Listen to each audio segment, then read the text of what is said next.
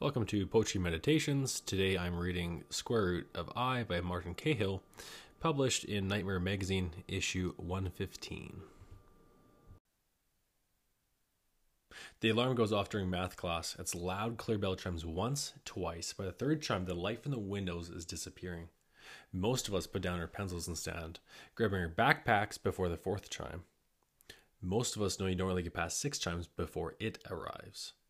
There's a new kid over at the windows who hasn't moved fast enough, who's making noise, gesturing to the dark, asking too many questions. His eyes are transfixed on the world beyond the window. We know he's looking for where the dark came from so early in the day. Too bad. He seemed nice. He wasn't from around here. But he was noisy. His head drops forward, dead weight on a body that finds the mind suddenly gone. Mr. Andrews is at the door ferrying us into the hallway when he notices the new kid has gone limp. "Oh dear," he says, wincing as new kid's body makes a sound, a long hollow moan, finding itself empty. Mr. Andrews closes the classroom door and locks it with efficiency. New kid's body turns at the sound, eyes pale and milky, jaw wet with saliva. Poor new kid. We move out into the hall. Students from the other classrooms join us, clutching backpacks, checking phones, texting parents. Alarm went off in time. We're okay. We're in the halls. Okay, love you. Too. No one says a word. That was the first rule drilled into our heads when this started happening. When we practice on clear sky days, no sound. Checking your phones is fine. Writing notes to each other, reading a book, that's all okay. It likes noise. Noise means there's life nearby. Mr. Andrews checks in with each of us, puts a hand on our shoulders, there and gone. He converses in the low murmurs with the other teachers, points back to his door, the faint whisper of, "I feel so bad," before the other teachers nod in sympathy. At some point in the last 4 years, they lost one too. Maybe more. New kid is still moaning. We hear him drift through the classroom, senseless, bumping into walls, desks, knocking things over, limbs dead, listless. That's what they all do. When the mind goes, the body doesn't know what to do. Whatever it takes him is no use for it, but it's not very considerate. No gentle note to the heart to stop beating, no kind word to the brain to stop firing.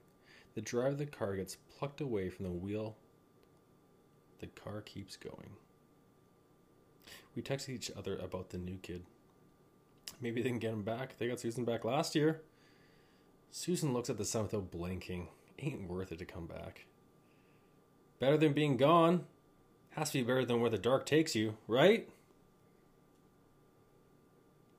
At that, the silence we're sitting in thickens, becomes murky. We watch through the vertical glass pane of the door as new kid approaches the blackboard, little wisps of pale gray smoke leaking from the corner of his blank eyes. It has to be better. One of us texts it, and we all hope it's true. The dark doesn't usually last more than 20 minutes. We may even have time to go back to math class. Today was all about imaginary numbers, complexity expressed simply, mysteriously. Maybe that's where the dark is, we wonder. Maybe whatever it is, it's too big for the mind to handle, so the mind goes somewhere else for a while. Maybe the mind will come back when it knows better and can handle it. New kid's body slams into the door. Head cracks against the glass, hard, louder than a gunshot. We hold our breath. The hall goes still. Every window darkens, the deep indigo of the dark outside the windows becoming as all-consuming as a winter night. New kid walks into the door again, head hits the glass again. A moan throttles out of him, like something is shaking between its jaws. There's smoke behind his teeth. From here we can all see him crying. The tears are normal, human. We hold our breath. Please, please, we think. New kid, please shut the fuck up. Please. A new sound joins his moaning. The glass panes of the windows rattle, vibrating up and down the hall in unison. He's being too loud! Too loud! We're panicking. The dark's never done this. Mr. Andrews looks horrified, stares at his door, at New Kid.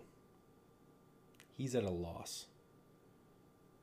But not Miss Stabler. She's always been a decision maker. She glides forward, heels not making a sound. She grabs the knob, twists it too fast. She swings the door open, face placid. The sharp edge of the door hits New Kid in the face. There's a broken sound, a spurt of blood. He crumbles to the ground and goes silent. Miss Stabler closes the door with a whisper and displays air and nothing more. We wait. A feeble moan escapes New Kid, but soft enough that whatever's outside can't hear. The rattling of the window stops. The night backs away. Soon, even the dark disappears. Sunlight returns, but we wait. It's been known to come back. A soft chime chirps through the air. All clear. We all wait a little longer than the other classes. Some agents are called from the local 001. They shepherd New Kid down to a black unmarked van. He stopped crying. His eyes are fixed on the sun. The sky, somewhere out there that we can't see, but he can. Mr. Andrews leads us through the mandatory catharsis. Some of us talk about feelings, most of us don't. Not worth it. It might just happen again next week. Well, back to it, gang, he says. Writing on the chalkboard, hands trembling. I. You can stand for anything, he says. We nod. We write. We do our best. We watch New Kid's blood drip down the door's edge. A little bit of darkness, hard to miss in the afternoon sun.